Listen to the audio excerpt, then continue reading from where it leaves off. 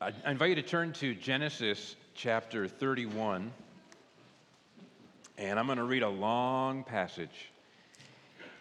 Genesis chapter 31, beginning in verse 1, all the way to the first verse of chapter 32.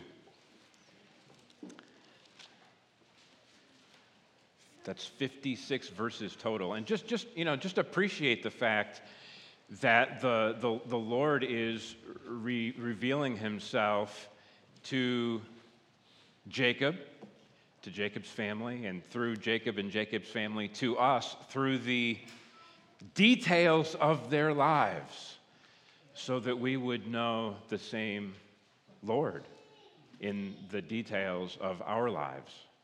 So let me read beginning in verse 1 of chapter 31. Holy Scripture says, "Now Jacob heard that the sons of Laban were saying, 'Jacob has taken all that was our father's, and from what was our father's he has gained all this wealth.' And Jacob saw that Laban did not regard him with favor as before. Then the Lord said to Jacob, 'Return to the land of your fathers and to your kindred, and I will be with you.' So Jacob sent and called Rachel and Leah into the field where his flock was, and said to them, 'I see that your father does not regard me with favor as he did before. But the God of my father has been with me. You know that I have served your father with all my strength, yet your father has cheated me and changed my wages 10 times. But God did not permit him to harm me. If he said, "The spotted shall be your wages," then all the flock bore spotted. And if he said, "The striped shall be your wages," then all the flock bore striped. Thus God has taken away the livestock of your father and given them to me. In the breeding season of the flock, I lifted up my eyes and saw in a dream that the goats that mated with the flock were striped, spotted, and mottled. Then the angel of God said to me in the dream, "Jacob." And I said, "Here I am." And he said, "Lift up your eyes and see. All the goats that mate with the flocks are striped, spotted, and mottled. For I have seen all that Laban is doing to you. I am the God of Bethel, where you anointed a pillar and made a vow to me. Now arise, go out from this land and return to the land of your kindred."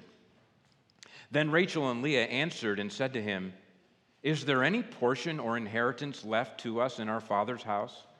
Are we not regarded by him as foreigners? For he has sold us, and he has indeed devoured our money. All the wealth that God has taken away from our father belongs to us and to our children. Now then, whatever God has said to you, do." So Jacob arose and set his sons and his wives on camels. He drove away all his livestock, all his property that he had gained, the livestock in his possession that he had acquired in Padan Aram, to go to the land of Canaan to his father Isaac. Laban had gone to shear his sheep, and Rachel stole her father's household gods. And Jacob tricked Laban the Aramean by not telling him that he intended to flee. He fled with all that he had, and arose and crossed the Euphrates, and set his face toward the hill country of Gilead. When it was told Laban on the 3rd day that Jacob had fled, he took his kinsmen with him, and pursued him for 7 days, and followed close after him into the hill country of Gilead. But God came to Laban the Aramean in a dream by night, and said to him, "Be careful not to say anything to Jacob, either good or bad." And Laban overtook Jacob.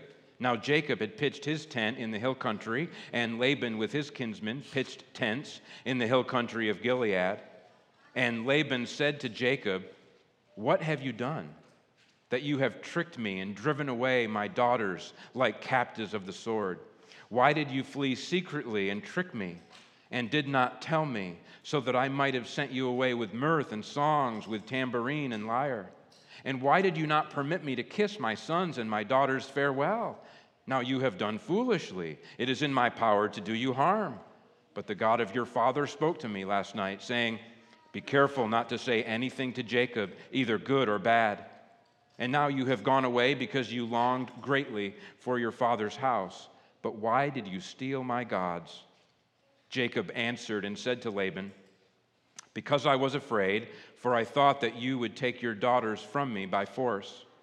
Anyone with whom you find your gods shall not live. In the presence of our kinsmen, point out what I have that is yours, and take it." Now Jacob did not know that Rachel had stolen them. So Laban went into Jacob's tent and into Leah's tent and into the tent of the two female servants, but he did not find them.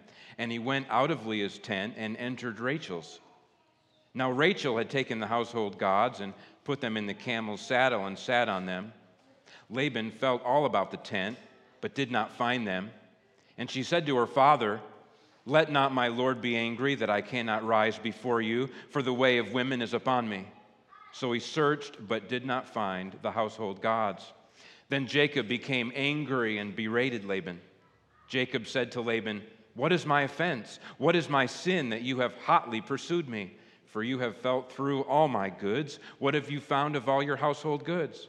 Set it here before my kinsmen and your kinsmen, that they may decide between us two. These 20 years I have been with you. Your ewes and your female goats have not miscarried, and I have not eaten the rams of your flocks. What was torn by wild beasts I did not bring to you. I bore the loss of it myself. From my hand you required it, whether stolen by day or stolen by night.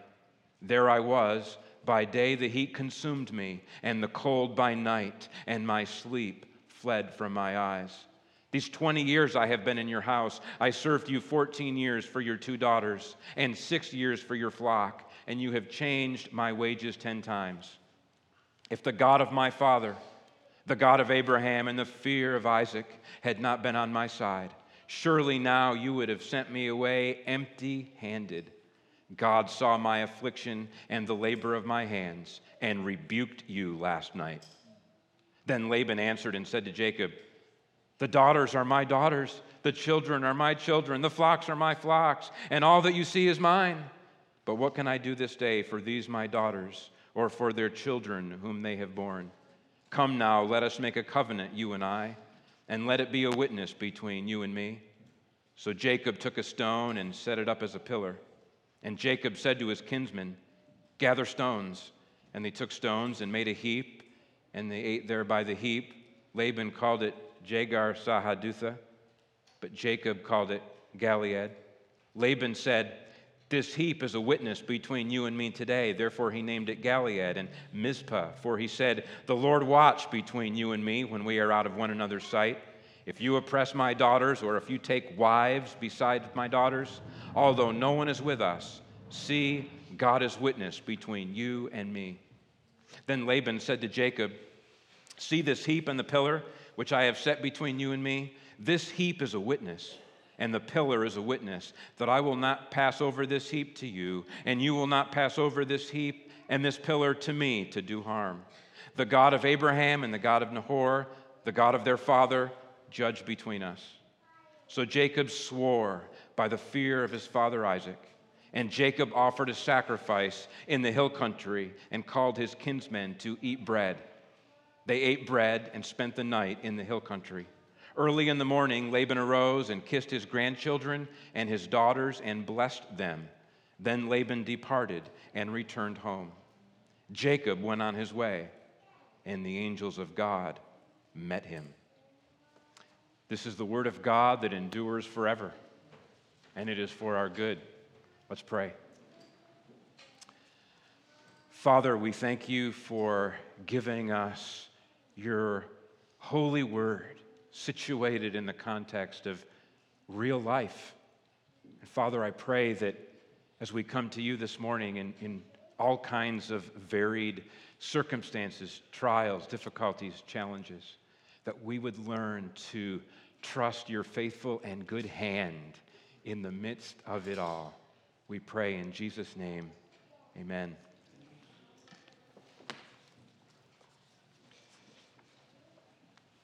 Well, let's walk through the big picture. There's a lot going on here. And then afterward, I want to call attention to one big takeaway lesson from this passage. So starting at the beginning, number 1, it's time to return home, verses 1 to 3.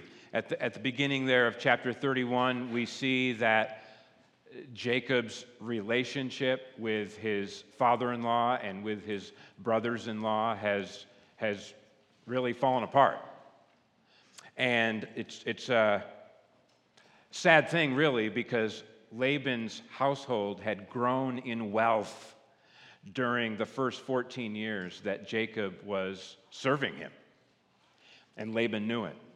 But instead of being grateful and generous toward Jacob, Laban was selfish and was just trying to protect his own assets. He was trying to maximize his own assets and to minimize those of Jacob. And the fact of the matter is that what you hoard for yourself will ultimately rot. And that's what had happened to Laban these past 6 years, when his selfishness ramped up and his wealth dwindled and Jacob's wealth grew. And there was this unresolvable tension now between Jacob and his in-laws. And so it's in that context that the Lord tells Jacob that it's time to go home, time to return to the land of Canaan. Number 2, moving to verses 4 to 16, Jacob prepares his wives to move. Jacob summons his wives and speaks to them regarding the plan to move and explains why the move is necessary. Keep in mind, this is real life. This is not a thought experiment. Rachel and Leah had lived their entire life in Haran with their father Laban and with their brothers. Jacob had lived here the last 20 years. And over the last 13 years, Jacob and Leah and Rachel, they had built this family, and the grandchildren had grown up on their grandfather Laban's homestead.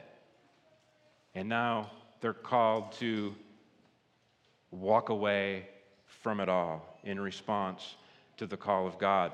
In Jacob's explanation to his wives in verses 5 to 13, he tells them, one, that their father Laban no longer looks with favor upon them, but that the God of his father Isaac has been with him. Verse 5. 2, that he had served Laban with integrity, yet Laban had dealt dishonestly with him over and over again, but God did not permit Laban to harm him. Verses 6 and 7. 3, that God had outmaneuvered and outwitted Laban's attempt to rob him of fair wages, and that God had taken livestock away from Laban and given them to Jacob, verses 8 and 9, and that God had revealed to him in a dream that God was the key to the successful flock breeding that we had learned about in the previous chapter and is referenced here again in chapter 31. Jacob increased greatly, that phrase that occurs at the end of chapter 30. Jacob increased greatly because God saw to it that he did. Jacob continues speaking to his wives in verses 13 and 14, telling them what the Lord had told him. In verse 13, the Lord hearkens back to his revelation to Jacob at Bethel, saying, I am the God of Bethel, where you anointed a pillar and made a vow to me. That takes us back to chapter 28. At Bethel, when the Lord had revealed himself to Jacob, and the Lord had promised to be with Jacob wherever Jacob had went. 20 years on, the Lord had been faithful to his promise, and he would continue to be faithful to his promise. And the experience of Jacob at Bethel would also have reminded Jacob of his vow to the Lord, which the Lord mentions here in verse 13, that in view of the Lord's promise to and providential care for Jacob, Jacob would devote himself to the Lord, and Jacob specifically vowed to give to the Lord 1/10 of all that the Lord had given him. And so when you think about that context of chapter 28, we realize here, because back in chapter 28, God had told Jacob that he would bring him back to Canaan. And now it's time for Jacob to go back to Canaan. And now the time is fast approaching for Jacob to fulfill his vow. Jacob concludes by telling Rachel and Leah that the Lord was directing him to return to Canaan.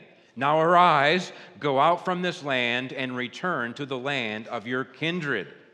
For their part, Rachel and Leah made it clear that their lot was no longer with their father. They evidently did not need much persuasion.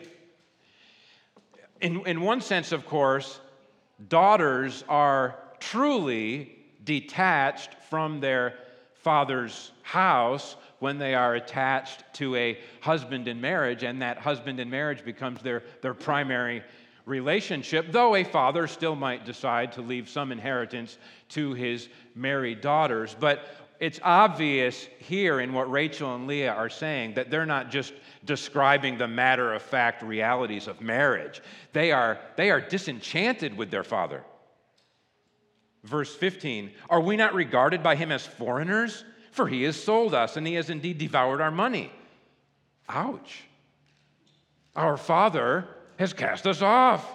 Our father has devoured our wealth. That's a very unflattering picture that Rachel and Leah paint of their father. And then, reflecting the same point that Jacob had made, they recognize God's sovereign hand in providing for their family. In verse 16, "All the wealth that God has taken away from our father belongs to us and to our children." And finally, they express a willingness to follow Jacob however God is leading Jacob. And that's really the emphasis of verses 1 to 16. God is calling Jacob to return to the land of Canaan, and by way of response, Jacob, Rachel, and Leah are responding faithfully to that direction. The Lord is directing their steps. Number 3, verses 17 to 21, Jacob and his family leave town. In these verses, Jacob gathers his family, his wives, his children, his livestock, all his possessions, and he flees. He does not pay Laban the courtesy of telling him what he's going to do.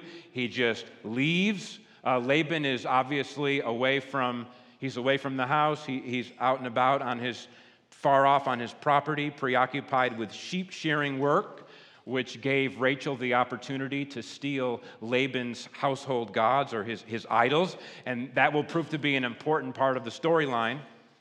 And off they go. It's there in verse 21, Jacob and those with him, they cross the Euphrates soon after their departure, and then they set their face toward the hill country of Gilead, which was a few hundred miles to the south.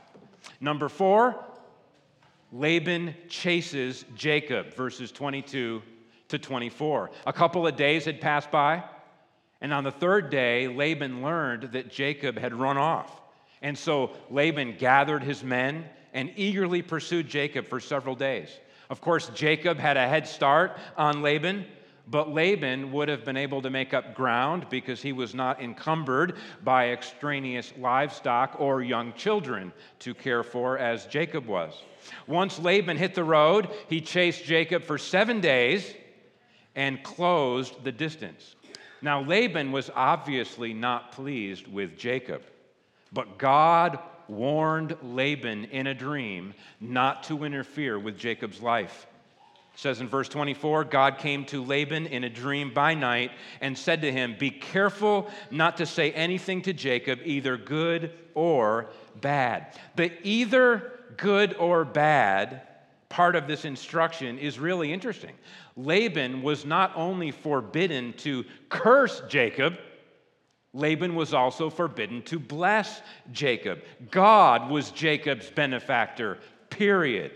God was Jacob's protector. Laban was not to attempt any significant interference one way or the other in God's plan for Jacob's life. Having received this instruction from the Lord, Laban now had the difficult task of maintaining a neutral outlook in his dealings with Jacob, which must have been difficult for a man who was deceitful, dishonest, uncharitable, and angry. But God's command put holy fear in Laban's soul. Number 5, moving to verses 25 to 35, Laban overtakes Jacob and confronts him. Finally, after a week in hot pursuit, Laban overtook Jacob in the hill country of Gilead, which is on the doorstep of the land of Canaan. And then in verses 26 to 30, Laban questions Jacob.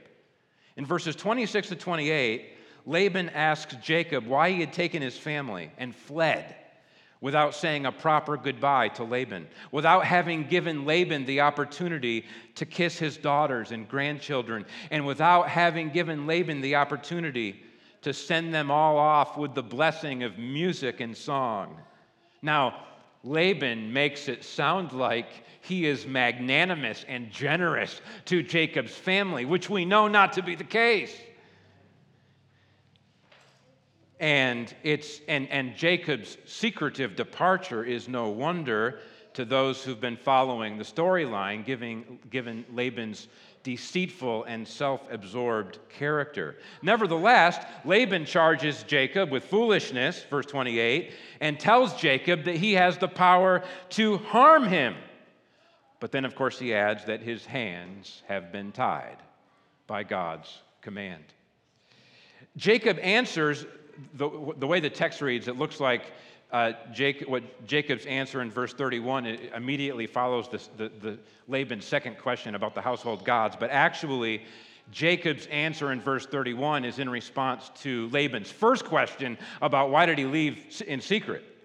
And Jacob answers, because I was afraid, for I thought that you would take your daughters from me by force. You indulge the affections when relationships are healthy and strong. And when relationships are broken and ill-willed and fearful, you flee. Laban's second line of questioning occurs in verse 30 and circles back to Rachel's theft of his idols. And now you have gone away because you longed greatly for your father's house. But why did you steal my gods? Verse 30. Jacob, of course, didn't know that Rachel had stolen her father's gods. And Jacob issued a strong statement in verse 32. Anyone with whom you find your gods shall not live. And so Laban proceeds to search for his gods. But he did not find them in Jacob's tent, Leah's tent, Zilpah's tent, or Bilhah's tent. Zilpah and Bilhah are the two female servants mentioned in verse 32 who were named for us back in earlier chapters. And finally, it was time for Laban to search Rachel's tent. As it happened, Rachel hid Laban's idols in the camel's saddle and sat on them. Laban searched through Rachel's tent, but was unable to find his gods. And then Rachel spoke a preemptive word to keep Laban's idols hidden. Said, let not my Lord be angry, verse 35, that I cannot rise before you, for the way of women is upon me. Now, we might assume that Rachel is lying, but that's not necessarily the case.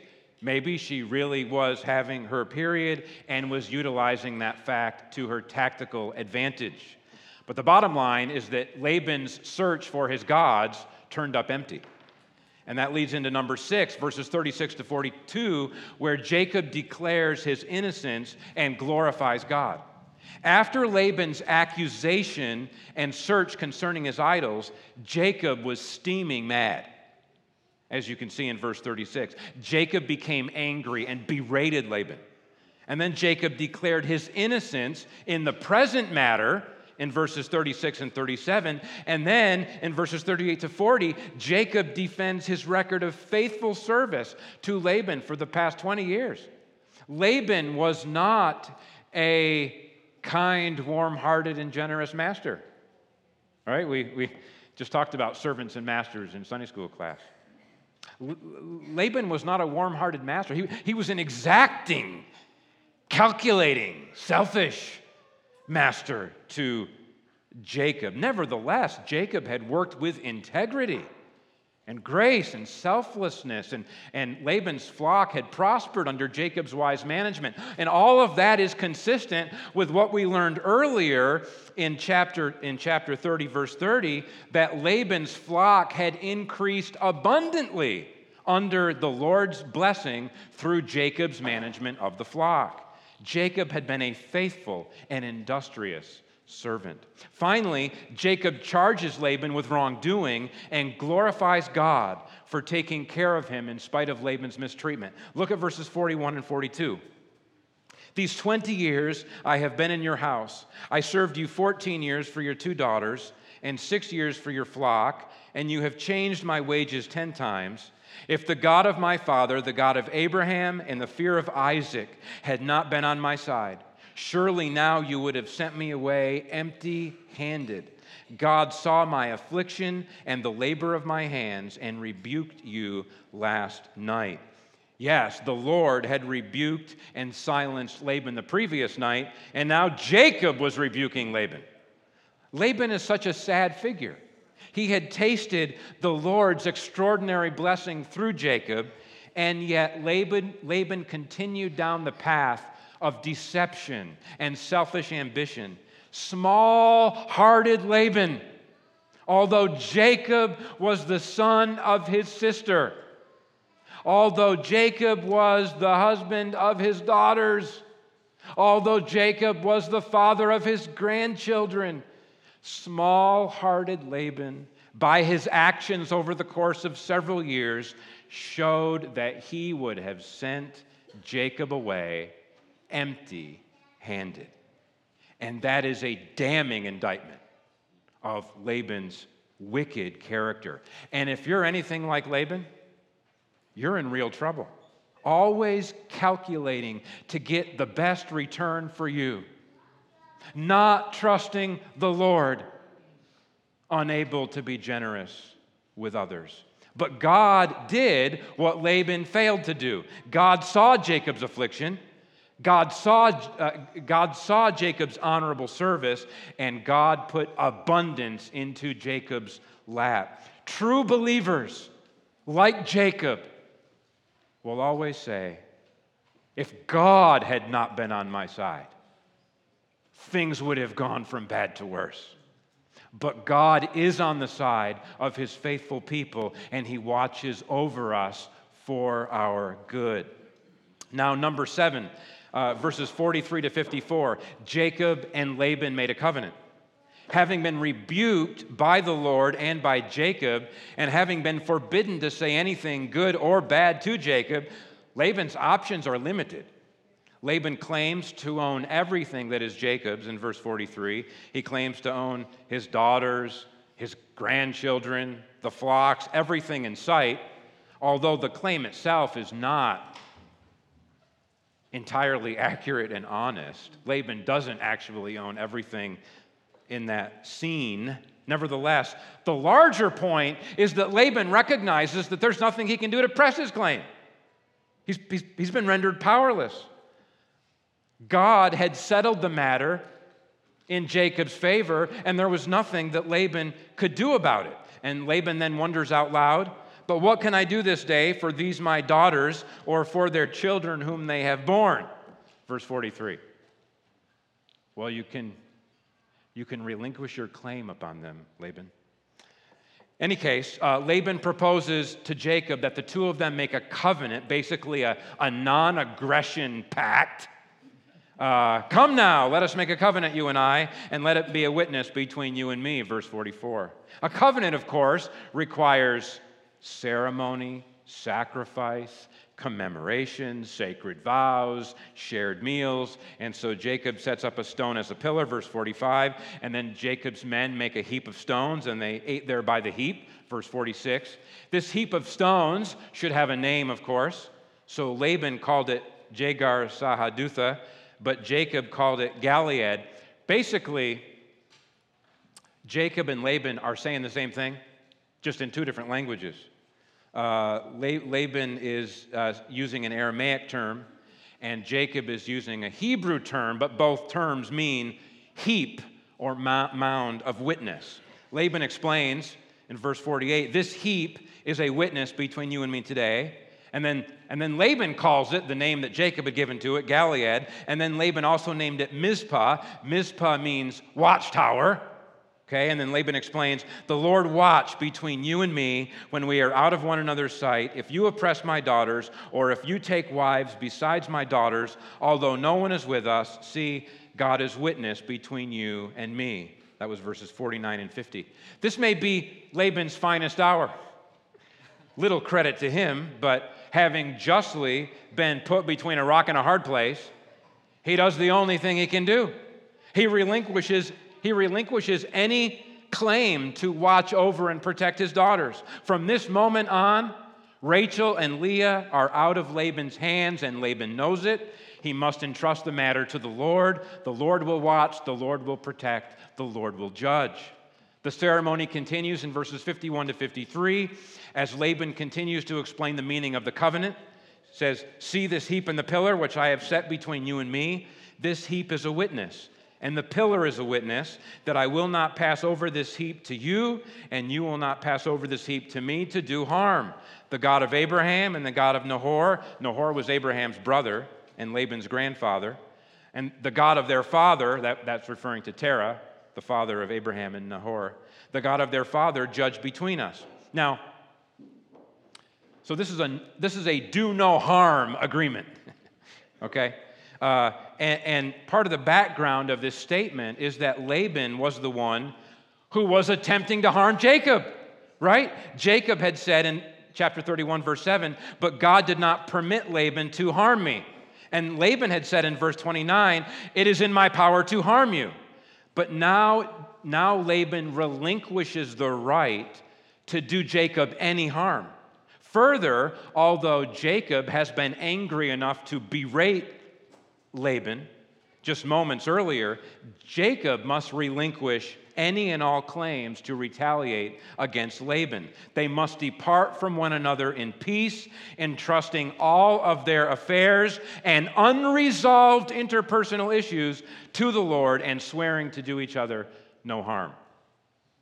This is not ideal, but sometimes a relationship may be so strained that the only way forward is not to untangle the complicated mess, but instead to settle upon a goodwill treaty that from this moment forward, we will do each other no harm.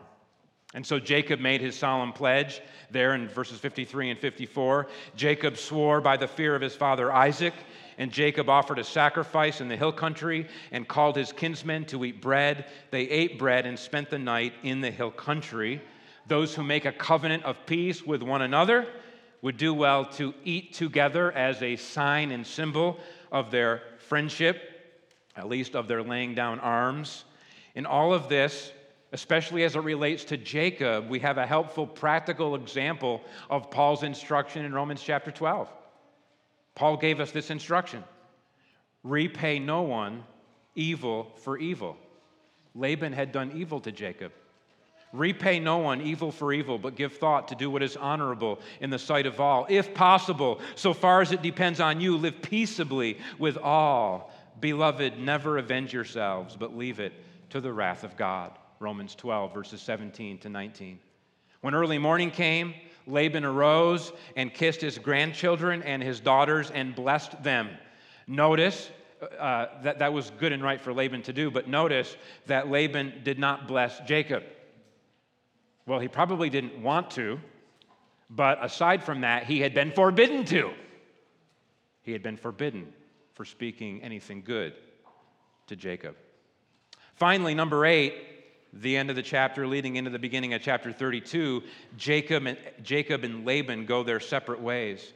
Our passage concludes with Laban returning to his home in Haran and with Jacob continuing his journey to Canaan. Chapter 31 ends, then Laban departed and returned home. And you know what? At this point, Laban exits the narrative. Remember, the focus of the Genesis narrative is on the covenant family. And the only reason Laban has been looped in the narrative in the first place is because he's related to Abraham and related to Isaac and related to Jacob, and they're all extended family. But the focus now is on what the Lord is doing through Jacob. And Jacob is going back home, and we're not going to receive any more biographical snapshots of Laban's life. He is out of the narrative. As for Jacob, chapter 32 begins, Jacob went on his way, and the angels of God met him. The Lord had been with and will continue to be with Jacob wherever he goes. Now, what big lesson shall we take away from this passage?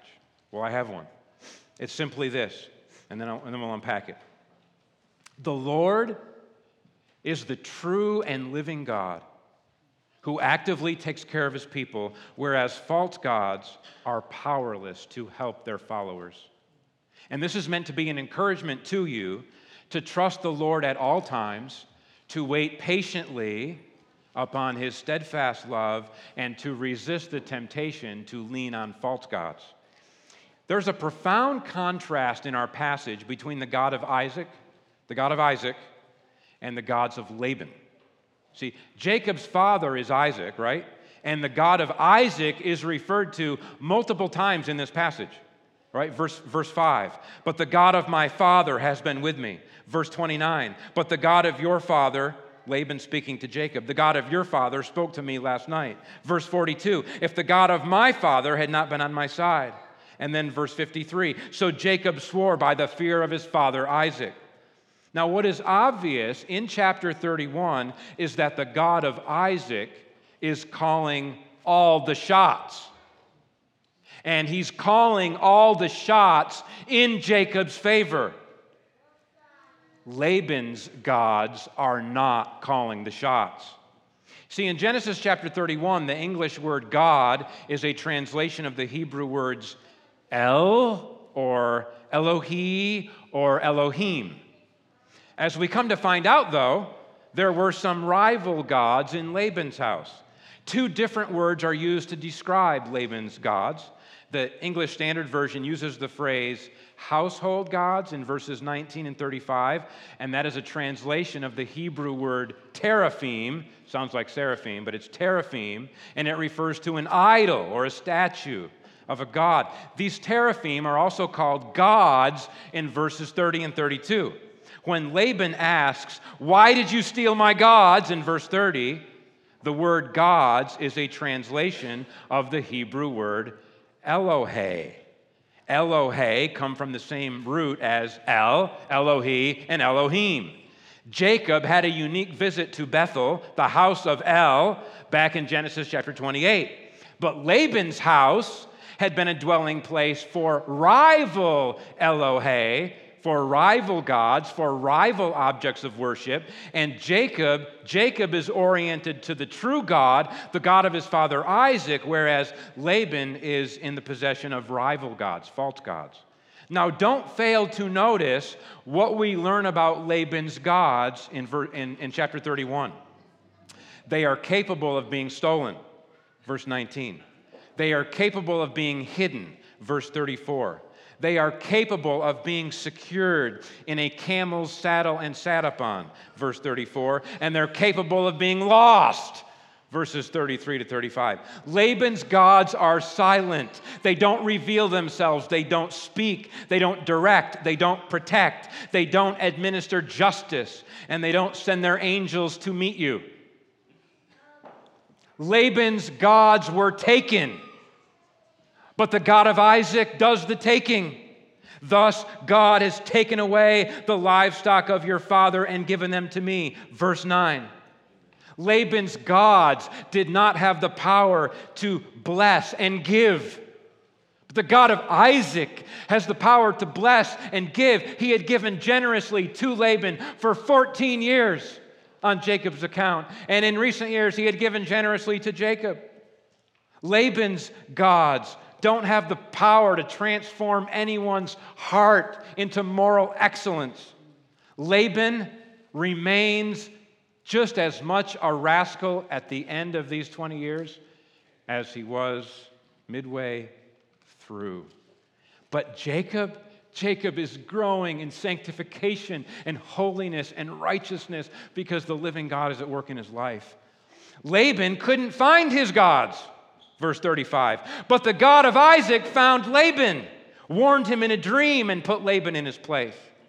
If Laban's gods of wood or stone or metal had eyes, those eyes could not see. But the God of Isaac saw Jacob's affliction and undertook action for Jacob's good. Laban was capable of being separated from his gods, but the God of Isaac was with Jacob wherever Jacob went.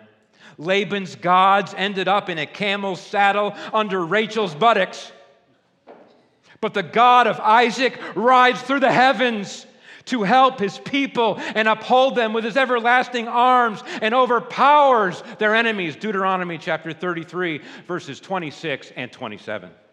The God of Isaac is the fear of Isaac, and there's no way around it. This is an intense Hebrew word meaning dread. The God of Isaac is dreadfully and compellingly and powerfully and sovereignly present for the good of those who trust him. And equally, he is dreadfully and compellingly and powerfully and sovereignly present for the overthrow of those who reject him. Be assured that if the fear of Isaac is your God, although you may suffer much, you will ultimately not go away empty-handed. Laban's gods were a non-factor in the covenant between Laban and Jacob. In this critical moment of peacemaking between a dishonest father-in-law and an aggrieved son-in-law, Laban's gods did not serve him at all. But the God of Isaac had the glory and the gravity to compel trust and to require that Laban surrender. Laban's gods won't witness anything or vindicate anyone, but the true God is witness between you and me, verse 50. When Laban departed and returned home, he journeyed home without his gods, and his gods did not send messengers to greet him. But when Jacob went on his way, the true Elohim dispatched his angels to meet Jacob. When the time was right, the true Elohim dispatched his ultimate messenger, his own dear son, to die for the sins of his people. Be assured that Laban's gods were quite unable to lay down their lives for the salvation of their people. Now, all of this leads to a couple of questions. What household gods are you sitting on? Are you fooling around with false, rival, pseudo-gods? Though they take different forms, idols are as common now as they were in Laban's day. And it's all the standard stuff. Finding comfort and security in money, in possessions, in status, in people, in the past, in your own preferred sacred cows, in your own preferred fleshly crutches, and climbing the ladder and promoting yourself, in religious superstitions and rituals and mantras, in chasing after something unfamiliar and forbidden. The serpent whispers, "You can be your own God," and curates for you your very own teraphim and Elohe that promise to make you feel really good about yourself. Something you can touch and see and handle and control. But the fear of Isaac doesn't coddle your emotions. He calls you to grow up and trust him. Will you grow up and trust the Lord? Jacob grew up in Haran. Laban shriveled up. Each man reflected the quality of his God. If you trust the Lord, then you will find your comfort and security in him and in his word, and he will accompany you wherever you go, and he will exercise his sovereign power for your good. But if you trust vain idols, you will only injure yourself, and you will reduce yourself to that which can be stored away in a camel's saddle. All who trust in idols become like the worthless idols that they worship, says Psalm 115, verses 4 to 8. But, says Psalm 125, verse 1, those who trust in the Lord are like Mount Zion, which cannot be moved, but abides forever. Let's pray. Father, I pray that you would give us the courage and strength and wisdom to make war against our idols. Father, I pray that you alone would be enthroned in our hearts and lives, and that as we walk under your sovereign hand, that we would experience the joy of being carried by you and being built up by you and being transformed by your grace and being led to those places where you want us to go so that we can carry out your will. Father, purify our hearts, purify our worship, purify our lives. In Jesus' name I pray, amen.